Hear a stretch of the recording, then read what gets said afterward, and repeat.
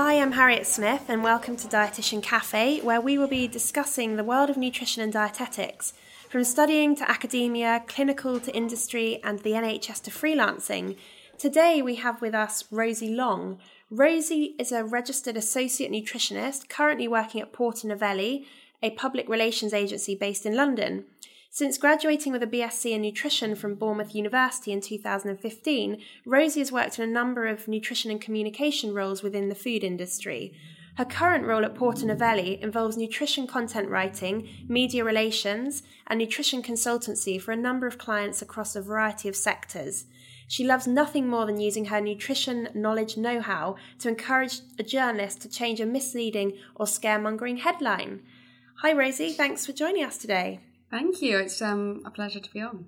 It's great to see you again, and we're going to jump straight on in and ask you, where did your interest in nutrition stem from? So I was a bit of a lost soul at college, and I didn't really have any idea where I wanted to go in my career. And I remember vividly speaking to my careers advisor at college in a kind of panic as it was coming towards the end of my second year there. I was finishing my A-levels, and I said to her, I was like, I don't know what I want to do. And she said to me, you need to know what you're passionate about. So she said, what do you like doing? What do you enjoy when you go home? And I said, well, I really like cooking. And then she said, okay, and what are you good at? I said, well, I'm quite good at biology, good at science. And she's like, right, I think I've got the perfect idea for you. And she gave me some websites, and she told me to go and look up nutrition and dietetics, and I did. I looked into the courses and I thought, oh, yeah, this sounds just like something I could get into. And the more I looked at it, the more I imagined myself doing it. And my sister works in a hospital as well, so I thought I could definitely imagine myself in a hospital setting. I can definitely imagine myself as a dietitian and helping people through food. So that's kind of where I kind of started off. And I went off and applied through UCAS to a number of courses for nutrition and dietetics and just nutrition alone.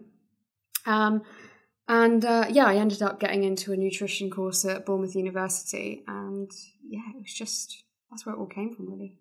And you said that you were quite careful to select an AFN accredited degree. Is that right? Yeah, so I am a bit of a researcher. So when I get my head into something, I like to find out what the best option is. So whether that's like me buying some sort of tech online, I'm like trying to look at reviews and see what's best. So I looked up a lot of courses and found this kind of talk around Association for Nutrition and making sure it was accredited. So I was sure that whenever I was looking at courses for nutrition that I was looking for a course that was accredited, because I kind of looked up what that meant.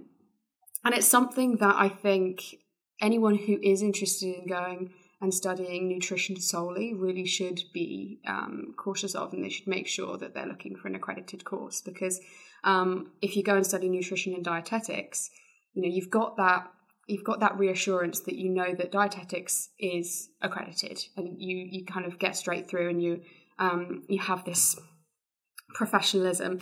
Whereas with nutrition, there are some courses out there which, although they may be teaching some really sound evidence base, if they're not accredited by the Association for Nutrition, it does then make going and forming a career in nutrition quite hard, in the sense that you have to prove yourself. So once you finish your course, you have to kind of show that your course was evidence-based and that you learned the right things.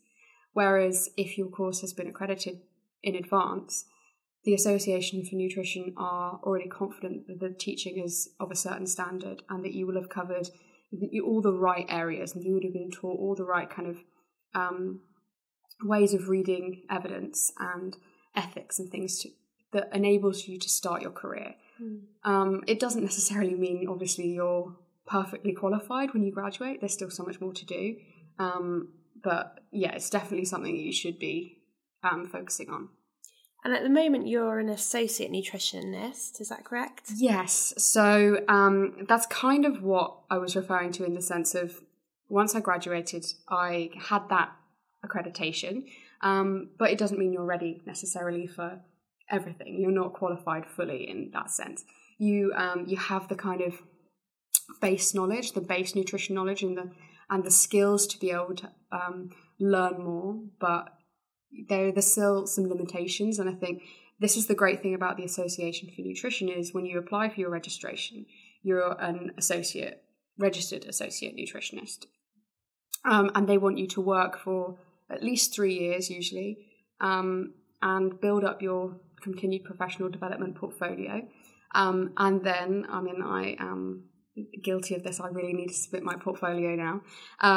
But then you submit your portfolio, and then once they've reviewed what you've done and they realise that you're well-rounded nutrition professional and you've met lots of different standards and you've showcased the work you're doing in lots of different areas, then they will award you a registered nutritionist title. So it's just kind of proving that you've done the due diligence and that you're really learning still. Mm-hmm. So you're not far off that, given all your experience, which I know you're going to be talking us through on the podcast later on. And in terms of how you got into what you're doing with industry at the moment, can you tell us a bit about how you went from being that nutrition graduate from university to suddenly working within the food industry? Yeah, so it started really when I was at university. So I did my first industrial placement. So I opted for a short placement rather than taking a year out. I wanted to get stuck in. So I wanted to get it done and get out in the real world quite quickly. And I had my first industrial placement in an Italian cheese company, actually, based in Exeter, which was close to my hometown. And what I did there was, I was almost a technical assistant. So I essentially helped the technical manager in everything that he needed to do. But that involved things like analysing product labels, making sure that the nutrition claims that they had were correct. I built a nutritional database whilst I was there. And I also looked at kind of all things to do with nutrition claims, so to speak. So I had to clue up on EFSA health claims and make sure that all of the things that were being said on pack were not kind of overstating anything. And then a lot of calculation of nutrition value. So it was very, very technical, as you can imagine, because it was a technical assistant role. But that kind of kick-started my industry career, so to speak. It made me realise that the food industry could be quite interesting. There was, I was working with big food brands, and it was quite varied in that sense. There was lots of different brands that I'd be working with, mainly retailers. It probably wasn't for me in the sense that it was very nitty-gritty. There wasn't much of the kind of expanding on nutrition. It was technical. But that was my first real taste of the industry. Yeah, definitely. Yeah. And you haven't looked back, because since working at the Italian cheese company, you then went on to work at Nestle, didn't you? Yes. So that was after I graduated, and it was not an easy journey getting there. I was coming to the end of my degree, and I was looking for jobs consistently. I kind of was maybe a bit earlier to the rest of my peers because I have this kind of anxiety of being unemployed. So it wasn't even at the Christmas holidays when I was applying for jobs, because I'd heard somewhere that if you want to work in the food industry, you need to apply in kind of November time. And that's true. You do. The positions for the grad programs open up really, really early. So people who are coming to the end of their degrees, if they want to go straight into work, really need to start thinking about it soon. And the application process isn't simple. It's complex. It's long. There's lots of aptitude tests and mathematic tests and English reasoning and all of this complex stuff. And then once you're through all those tests that are kind of almost robotic, then you get through to maybe video interviews where you record an interview rather than actually even being... It's not even a Skype session. You are recording answers to questions that pop on the screen. It's really unnatural. But the only positive thing I would say is that they're all very similar. So I was applying for companies like Nestle, Danone, Unilever, Kerry Foods, and they're all very, very similar. So you can kind of, if you start to practice these things, you can kind of understand where you're going and what you need to be doing and how you can improve. But they don't allow personality to come through, which is a bit of a challenge. But I was lucky enough to get through to an assessment centre. So I finally got to see a person, which was really good. And then that again, it's a grueling task. It's, like Hunger Games style, lots of people in a room really trying their best to succeed and trying to shine. So it's a really competitive type of environment. And yeah, I was able to have an interview and show them how passionate I was. It didn't go to plan. I didn't actually get the job I applied for, but I did get a call maybe about 2 weeks or something after, saying that they wanted to see me again. So I met with then became my manager. I met her in a small place in Paddington, I think, and we just had a chat. And I think that was where the success came. Actually, was being able to speak to a person and show not just my knowledge, I guess, because they knew that everyone that was applying had nutrition knowledge, but it was just how passionate I was about the topic that really, I guess, shone through and enabled me to get to where I was. And so when you got that role at Nestle, you initially started on a sort of internship placement within their medical affairs team. What did that work involve? Yeah, so I was lucky enough to get a placement, which was a far cry from the graduate scheme I'd actually applied for, but it actually turned out to be one of the best opportunities for me. And watching then the graduate programme, I understood that it was definitely the right route for me.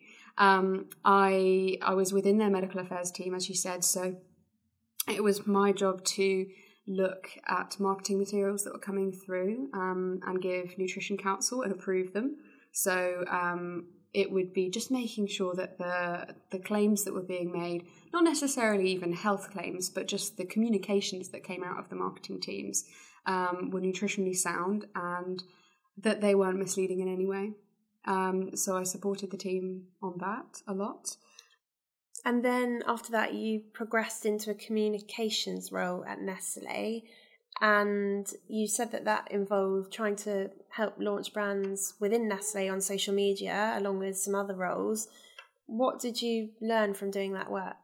Yeah, so as I finished my year at Nestle with the internship or placement, I moved into this communications nutritionist role. So it was this grand title that had been created for essentially me doing the same thing. But I was trying to launch us on social media. So the brand wanted to communicate their research to health professionals via social media. It's the first time they'd ever tried to dip their toe into social media. I don't think they even had a consumer social media page at that point. And it was trying to identify which platform we should be using, trying to identify what our messaging would be, because usually when we were communicating anything to do with science, it was lengthy, really lengthy, and not something that you would want to put on social media. And we then we decided on Twitter, and so it meant our messaging had to decrease even more. And I think that's where the real challenge with the role came, is that it was for an infant nutrition brand. So sticking to the WHO code is really, really important when it comes to infant nutrition, and making sure that communications around infant nutrition that could potentially be out in the public is really, really clear. So that's where we thought, actually, is social media at this point the best move? Is it going to be detailed enough for health professionals to truly understand what we're trying to say, whilst also sticking within our kind of code of ethics as a company and, within the law as well? So we actually decided not to not to launch onto social media at that point with the brand. And it kind of moved and developed into kind of more, there were slightly different roles within the communications part. So I ended up doing a lot more training of new starters on the nutrition messaging and wider science messaging, and training the medical detailing team. So those are the people that they're essentially sales reps, but they're not called that. But people that go to NHS hospitals, talk to dietitians, nutritionists, doctors about the products that Nestlé have, and kind of talk about the research behind that as well. So that's kind of how the role evolved. And then I went on to move into a slightly different role as well. Yeah, so after having been at Nestlé for several years, you then progressed into a role at Porto Novelli, which is you went to brand manager after your communications role? I should have mentioned that. So was that still the same role or something a bit different? It was slightly different. So it was still very communications based, and this is actually it wasn't nutrition at all, in a sense. So it was working for Nestlé Nutrition. So it was still a nutrition brand, and it was still the same brand that I'd been working on the whole time. But as a brand manager, it's marketing. That is what that sits under. And it was my job to create marketing materials and marketing messaging. And they didn't need a nutritionist in that job. It wasn't a requirement, but it was something that I knew I could do from my communications background in the communications nutritionist role, but also because we were trying to talk to other health professionals. It's definitely something that having nutrition expertise helps with. So when I was developing key messages and things that I previously had been in my previous role approving, it was very easy to then create that messaging and then have it go through the medical affairs team, which was my old team, because it was very aligned. And actually one of the biggest projects I worked on whilst I was in that role was this big project. It was kind of an unbranded project. It wasn't wanting to promote the brand at all, but it was really communicating about Nestlé's research.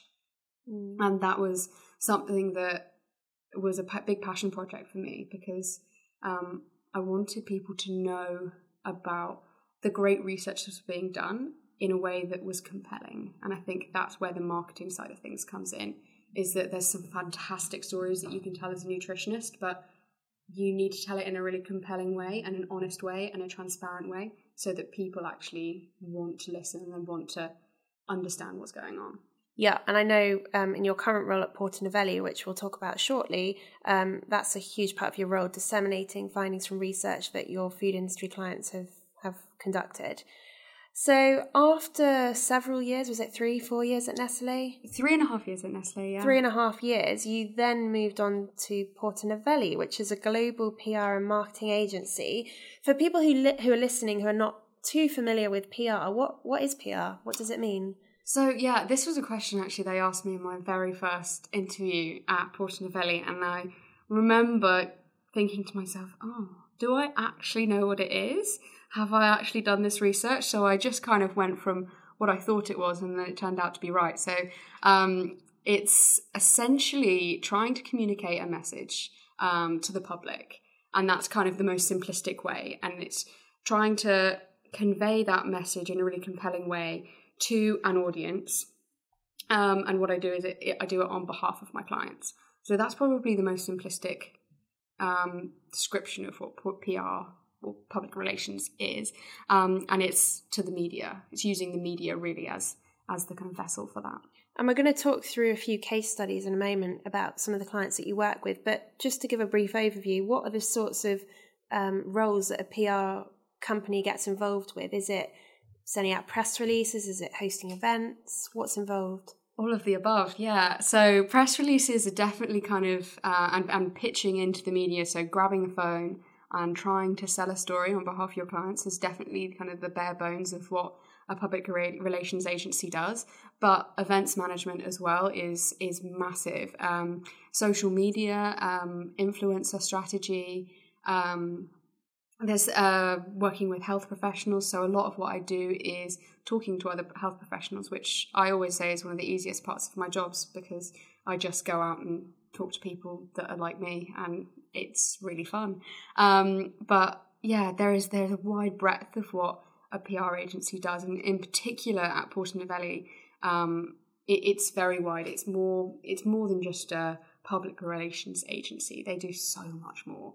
And it's more of a storytelling type agency. And why did you decide to move from Nestle, which was more focused on, the products itself, to working in a PR and marketing agency? Did you feel that was best suited to your skill set? Yeah, so when I was working within my marketing role at Nestle, I had a lot of contact with agencies. So being a marketing person, you go out and you meet with various agencies that are helping you with your campaigns. And that insight into that world really interested me. The variety of the work that happens in agency, it really appealed to me.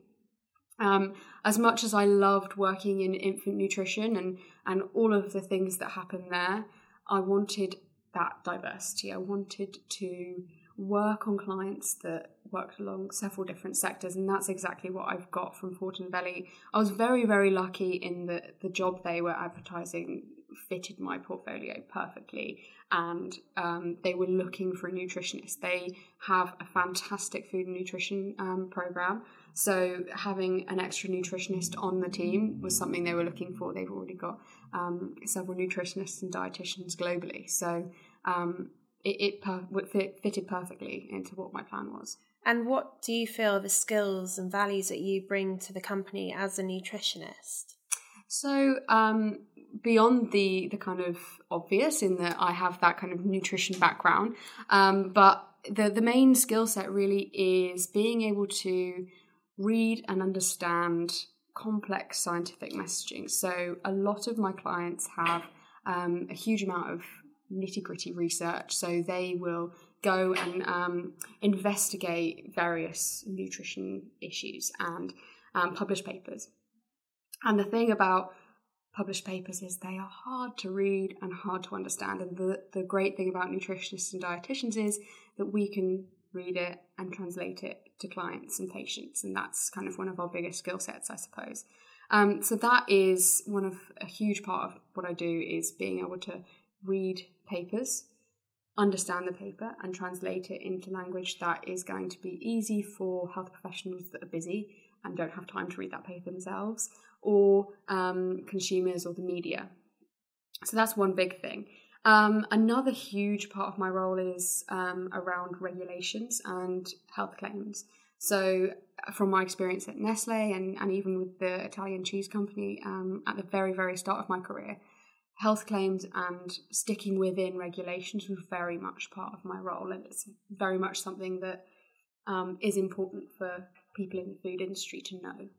Yeah, so for people who don't work in the food industry, can you just give a brief overview of what these food and health claims are, and how do your clients have to make sure they're working within the boundaries as such? Yeah, so the European Food Safety Authority publishes the kind of health claims documentation, and essentially what it is that you are allowed to make certain health claims on certain ingredients within foods if there is a huge body of evidence behind it. If there is not the evidence, then EFSA will not allow the claim, or if the evidence is in its infancy, then EFSA will look at the evidence and they'll review it and they'll decide whether it's eligible for a health claim or not. So, for example, maybe your product has quite a high amount of protein in it, but it's up to then nutritionists and dietitians and other regulatory trained professionals to be able to look at the quantity of protein in the product, so to speak, and look at the regulations and determine whether you can say that it's a source of protein or whether it contains protein. So they're different, and nobody really kind of deals with the nitty-gritty. A source of protein and contains protein kind of sounds like the same thing, but it all depends on how much of that particular nutrient is in the food as to whether you can make that claim. And then there's nutrient claims, so you can say things like, I'm trying to think of one off the top of my head now, like maybe iron for reducing tiredness. Can you say that or not? And have you got enough iron to make that claim and such like? Yeah. So that's really where your skill set as a nutritionist comes in. Yeah. And I mean, sometimes my colleagues think of me as an encyclopedia for having that kind of knowledge, but it's more about knowing where to find that information, I think, rather than having it all in your brain. Definitely. So that leads me on to my next question, which is, tell me more about some of the clients that you work with at Porto Novelli. I think we're going to today focus on a few examples. You are involved with the Fruit Juice Association, Soft Drinks Association, and also the Almond Board. So which one do you want to chat us through first? Well, I spend most of my time working with the Almond Board of California. So I think, let's go with that one first. So I don't know where I should start. I think I met Rosie a few months ago because the Almond Board were hosting a symposium at the FENS conference in Dublin. And that's a prime example of the sort of work that you get involved with at Porto Novelli, because you can tell us more, but you were involved with helping to organise that event, invite healthcare professionals along, such as myself, and then disseminate the findings from some quite exciting new research. Is that right? Yes. Yeah, that is just in a nutshell, pardon the pun, of what we do with the Almond Board. So the great thing about working with the Almond Board is that they have a great purpose, and for over 2 decades, they've really focused on their nutrition research program, and they have a huge body of evidence around almonds and how they fit into a healthy, balanced diet. And, they have research from diabetes to heart health to gut health, and beyond, and more recently, even skin health. So they're really investigating how almonds can impact various different kind of health ailments, but also help with kind of general health.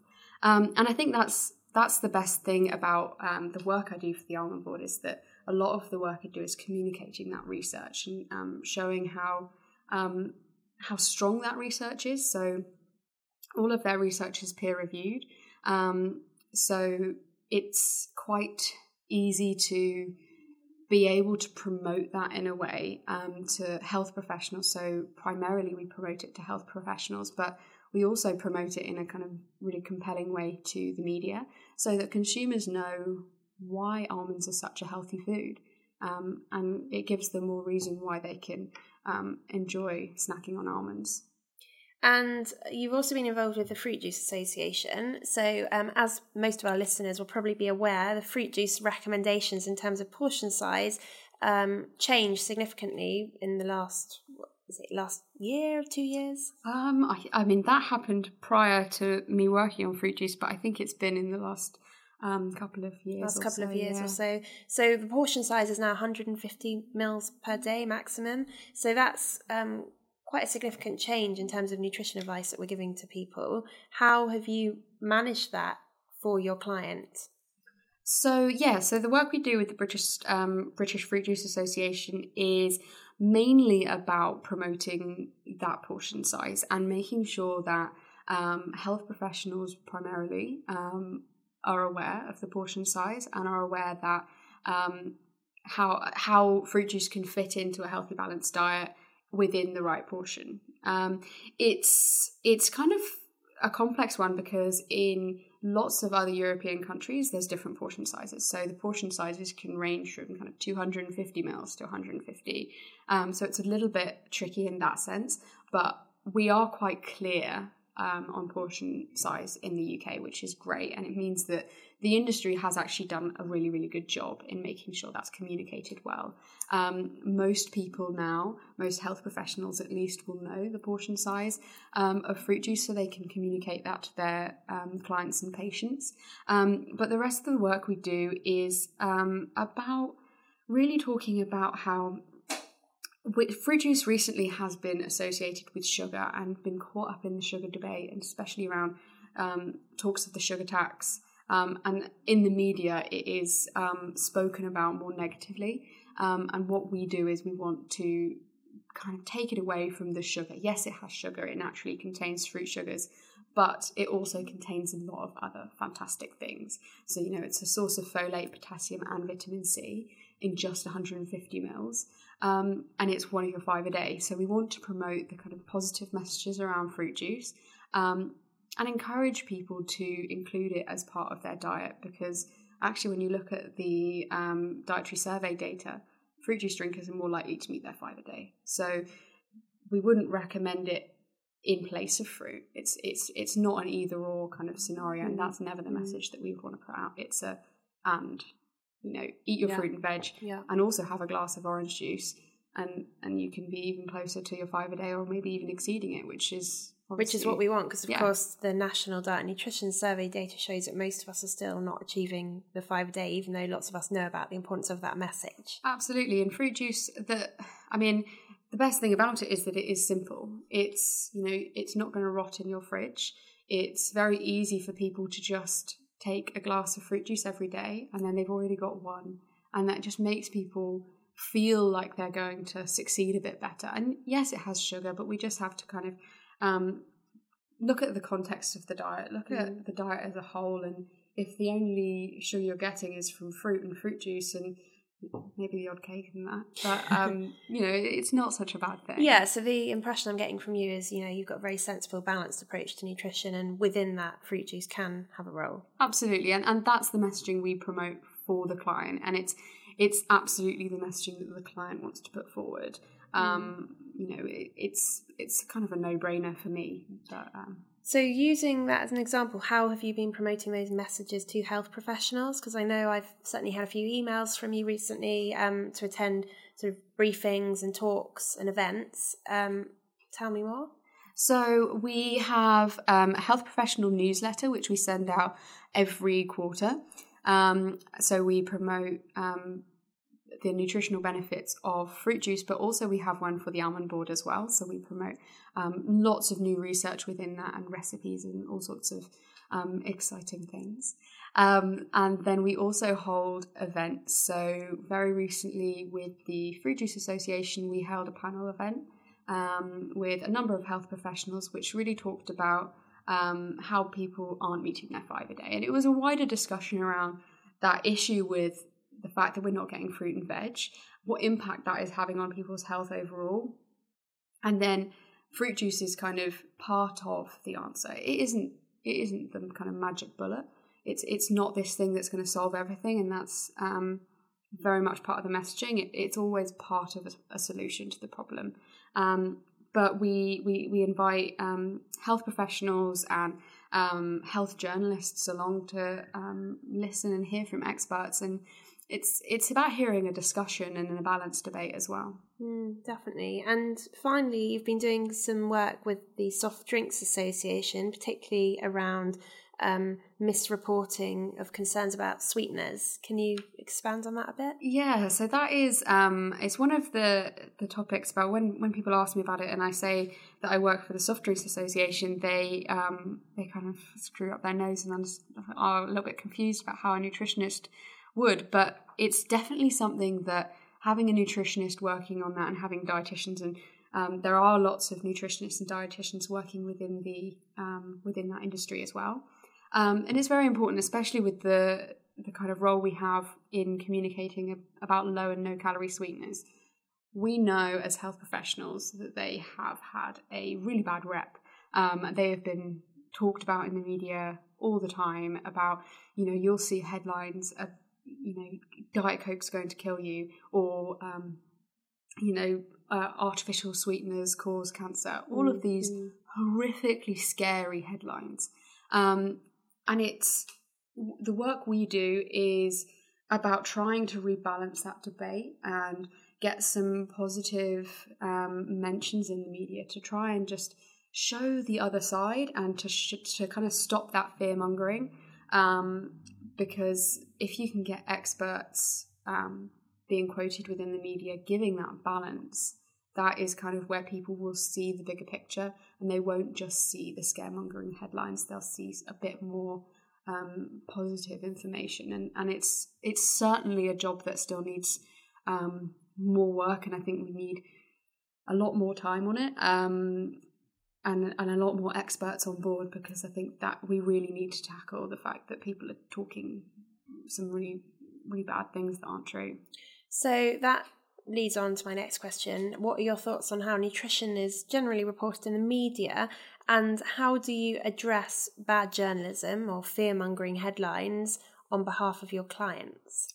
Yeah, so I think it's a hard question, because not all reporting of nutrition information in the media is bad necessarily. There are some journalists out there that really want to hear from experts and really want to hear the balanced voice around nutrition. They want to educate people. But one of the things, and I think it's one of the biggest challenges about nutrition as a whole, is that everyone eats, so everyone has some sort of opinion on nutrition and thinks they know something. And I think that's kind of where this misinformation is coming from, is that people hear from studies. So a study will be published and it looks very credible. So if a study is published in the likes of the British Medical Journal or something else like I can't think of another one now, but in a really reputable source, you immediately think this is true. But you've got to look, and a lot of the work we do with I won't say bad journalism necessarily, it may be misguided when they report on these studies, as they will just look at the abstract and they will find kind of the most exciting parts of that paper and they will talk about it, and they'll find the most exciting headline as well, which is usually something negative. But what we do is we tend to address the journalist directly. So an example would be for the British Fruit Juice Association. There was a study recently which was published which showed an association between fruit juice and cancer.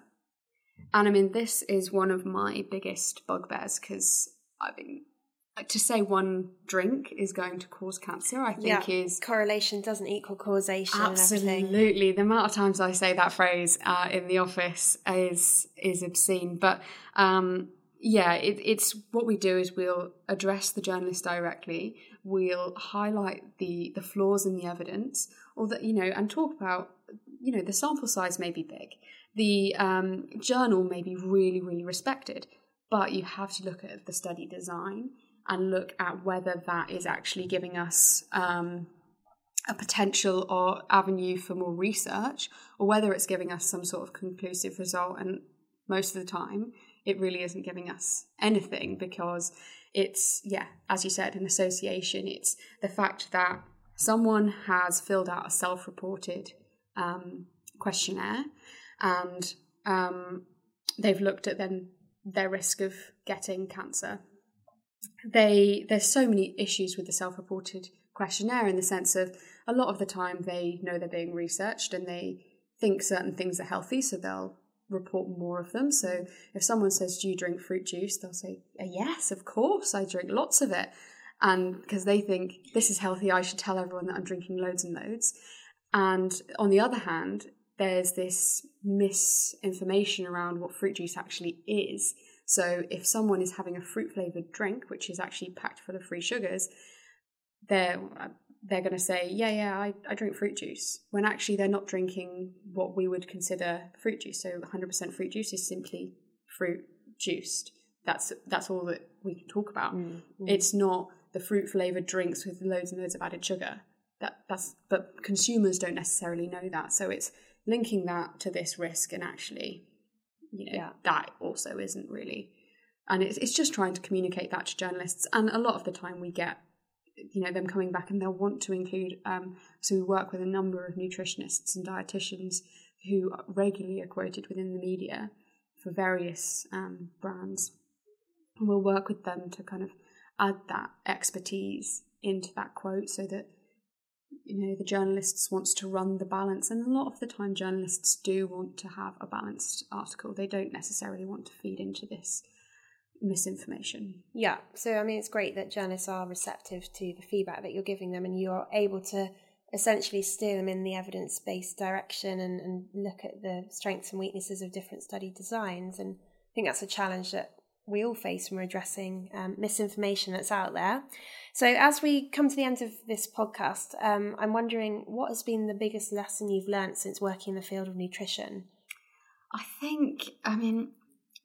The biggest lesson for me, when I first started my career, I was convinced that I would work in a hospital and I was going to be a dietitian, and it didn't work out that way. And I think then when I moved into my nutritionist role at Nestle, I thought that I would always be on the kind of technical side of things, looking at nutritional data and analysing this and that. But actually, the biggest thing I've learned is there's so many diverse routes to working in nutrition. You don't have to do what is kind of shown to us at university, that it's either a hospital or you work in catering or this. There's so many things. You can work for yourself, you can go and work in the food industry, you can work in PR, which I remember somebody telling me when I moved into my marketing role. They said, I don't think it's a good idea because you're distancing yourself from nutrition far too soon. And I remember thinking, but I'm still doing nutrition. It's just different. Yeah, you're just applying it in a different industry. Absolutely. And I think that is one of the biggest things I've learned, is as long as you have that expertise and that credibility, you can apply it to any kind of aspect of food, whether, as long as it's food-based, I think. And evidence-based. And of course. And you keep your integrity always, then you can kind of go wherever you want. Oyster. Absolutely. So in terms of support available to nutritionists or dietitians working in industry, what organisations have been helpful for you? So one of the things I learned about when I was at Nestle in my first industry role was the Nutritionists in Industry group, and it's invaluable. They hold meetings, I think, every quarter. I am really rubbish at keeping up to date with my calendar as to when they come in, but as soon as I get the invite, they're free to attend. The membership is, I think, £40 a year, so it's really good value for money then. Yeah, definitely. And they host all-day meeting. It's somewhere in London, so central. You kind of have to be London-based in order to go, or willing to travel. But it's central London, and it's lots of talks from lots of different people working in the industry, sharing best practice and their experiences, and they hold sometimes workshop sessions. So the one I went to fairly recently, it was all about well-being at work, and there was a kind of mental health theme to it, and how we as nutritionists can bring a positive diet into our workplace to kind of help with mental health, encourage people to take a lunch break, things like that. Just small things, but there was so much support, and there's these networking sessions as well. I remember they did, in one of the meetings, they did this kind of speed dating networking session just after lunch, and it was the best idea ever for a networking, because you had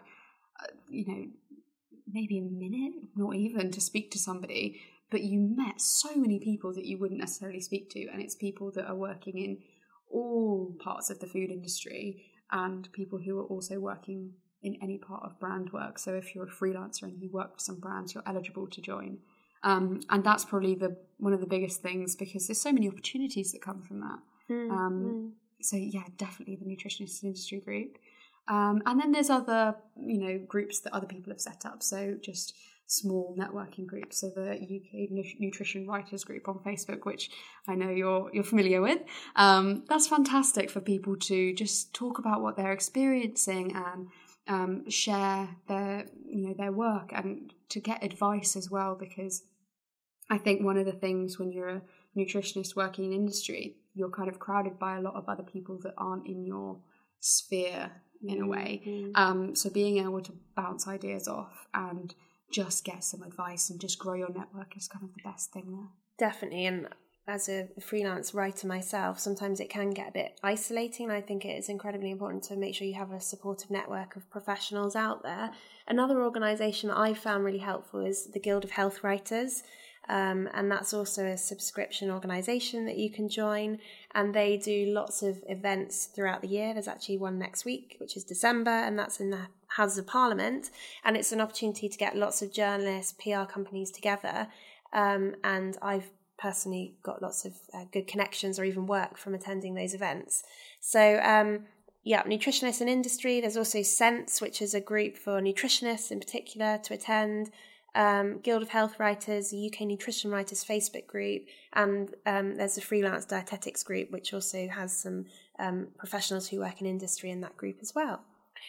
So just before we move on to our couple of quick-fire questions, do you have any advice to other nutrition professionals who are interested in working in the food industry or communications?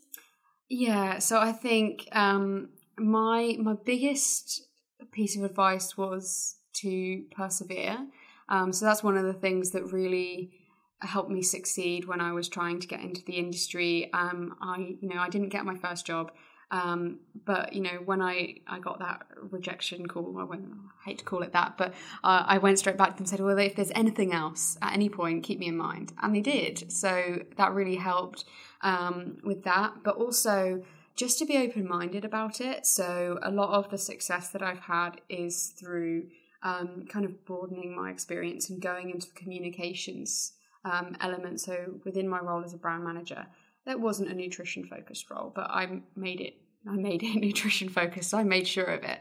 And I think it's making sure that you're prepared to do things beyond nutrition. A lot of what I do is events management and talking about things that aren't nutrition related, but most of what I do is still nutrition, and that expertise really adds value to the people I work for. So if you're approaching a company and they're not advertising for a nutritionist, but they work for brands that have a nutrition focus, then talk about your expertise and talk about the value you can add to them. They may suddenly realise that actually, yes, they weren't looking for one, but they really need one and they would really value one. So it's really about going out there, really putting yourself out there and putting what you can offer out there, and broadening your experience as well into kind of all sorts of different areas.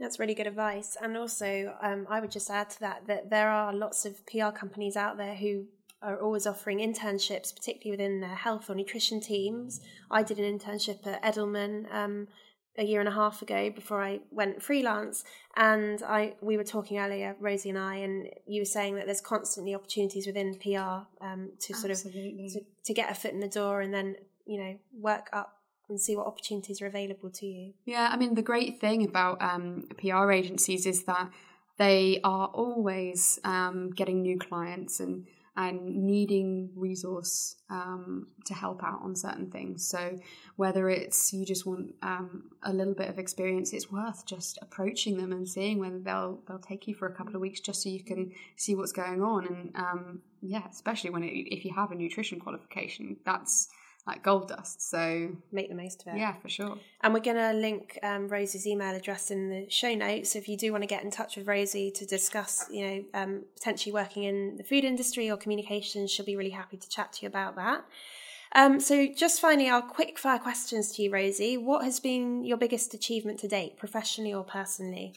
So I thought long and hard about this one, but really I think it's almost a personal one, but a professional one as well. In that, when I first started my career, and I remember my first interview really vividly, I had to present this horrible presentation to a room full of people, and I could barely get my words out. I was a shaking bundle of nerves, and I think working in communications has enabled me to find my voice. I am confident in what I can say, and I'm happy going out and chatting to anyone. Whether it's, I remember as a kid I was super shy, and I wouldn't even say boo to a goose. But I am now confident. I can go and speak to journalists. I can go and present to whoever and new clients, and speak to health professionals about all sorts of things. So that would be my biggest achievement, I guess, professionally, and then that's fed very nicely into my personal life. My sister kindly asked me to give a speech at her wedding on behalf of my dad, and it was the most nerve-wracking thing I've ever done, but I managed to do it justice. So I think just being able to find my voice is the best achievement I've made. And that's really quite inspiring to hear, and certainly having met you a few times and seeing you today and seeing you professionally when you've been working at some of the events that I've attended, that really shines through your skill set in terms of communicating. So that leads us on to our final question. We're at the Dietitian Cafe today. So what would be your last ever meal? Oh, so I have a childhood favourite. It is one of my dad's recipes, and anytime I see my dad, or any of my family actually see my dad, they'll immediately ask for what he calls tubes. And that's the only description, really, tubes. And what it is rigatoni pasta, and he's very specific about that. It can't be penne. It's absolutely rigatoni. It's the right, it's got the right shape and everything. Penne's not quite right. It's too small. And what he does is he gets, but I've tried to get the recipe from him, but it's quite vague, butter and olive oil, and he'll fry garlic. When I asked how much, he just said lots.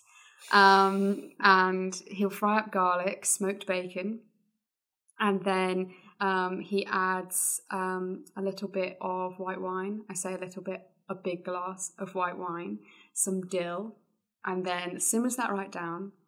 Then he has creme fraiche, full fat, into there, simmers that down a bit. Then he adds cheese, again, lots. And then when the sauce is nearly ready, he adds a little bit of chopped fresh dill. And it all mixes together, and it is the best thing ever. So that would definitely be my last meal. It's definitely not healthy, but it is very wholesome and hearty and lovely. So yeah, that sounds absolutely amazing. It's so good. And yeah, a great way to end our podcast with you. Thank you so much for your time today, Rosie. Thank you for everyone who's listened to the podcast, and we look forward to seeing you in our next podcast series, which will hopefully be coming out soon.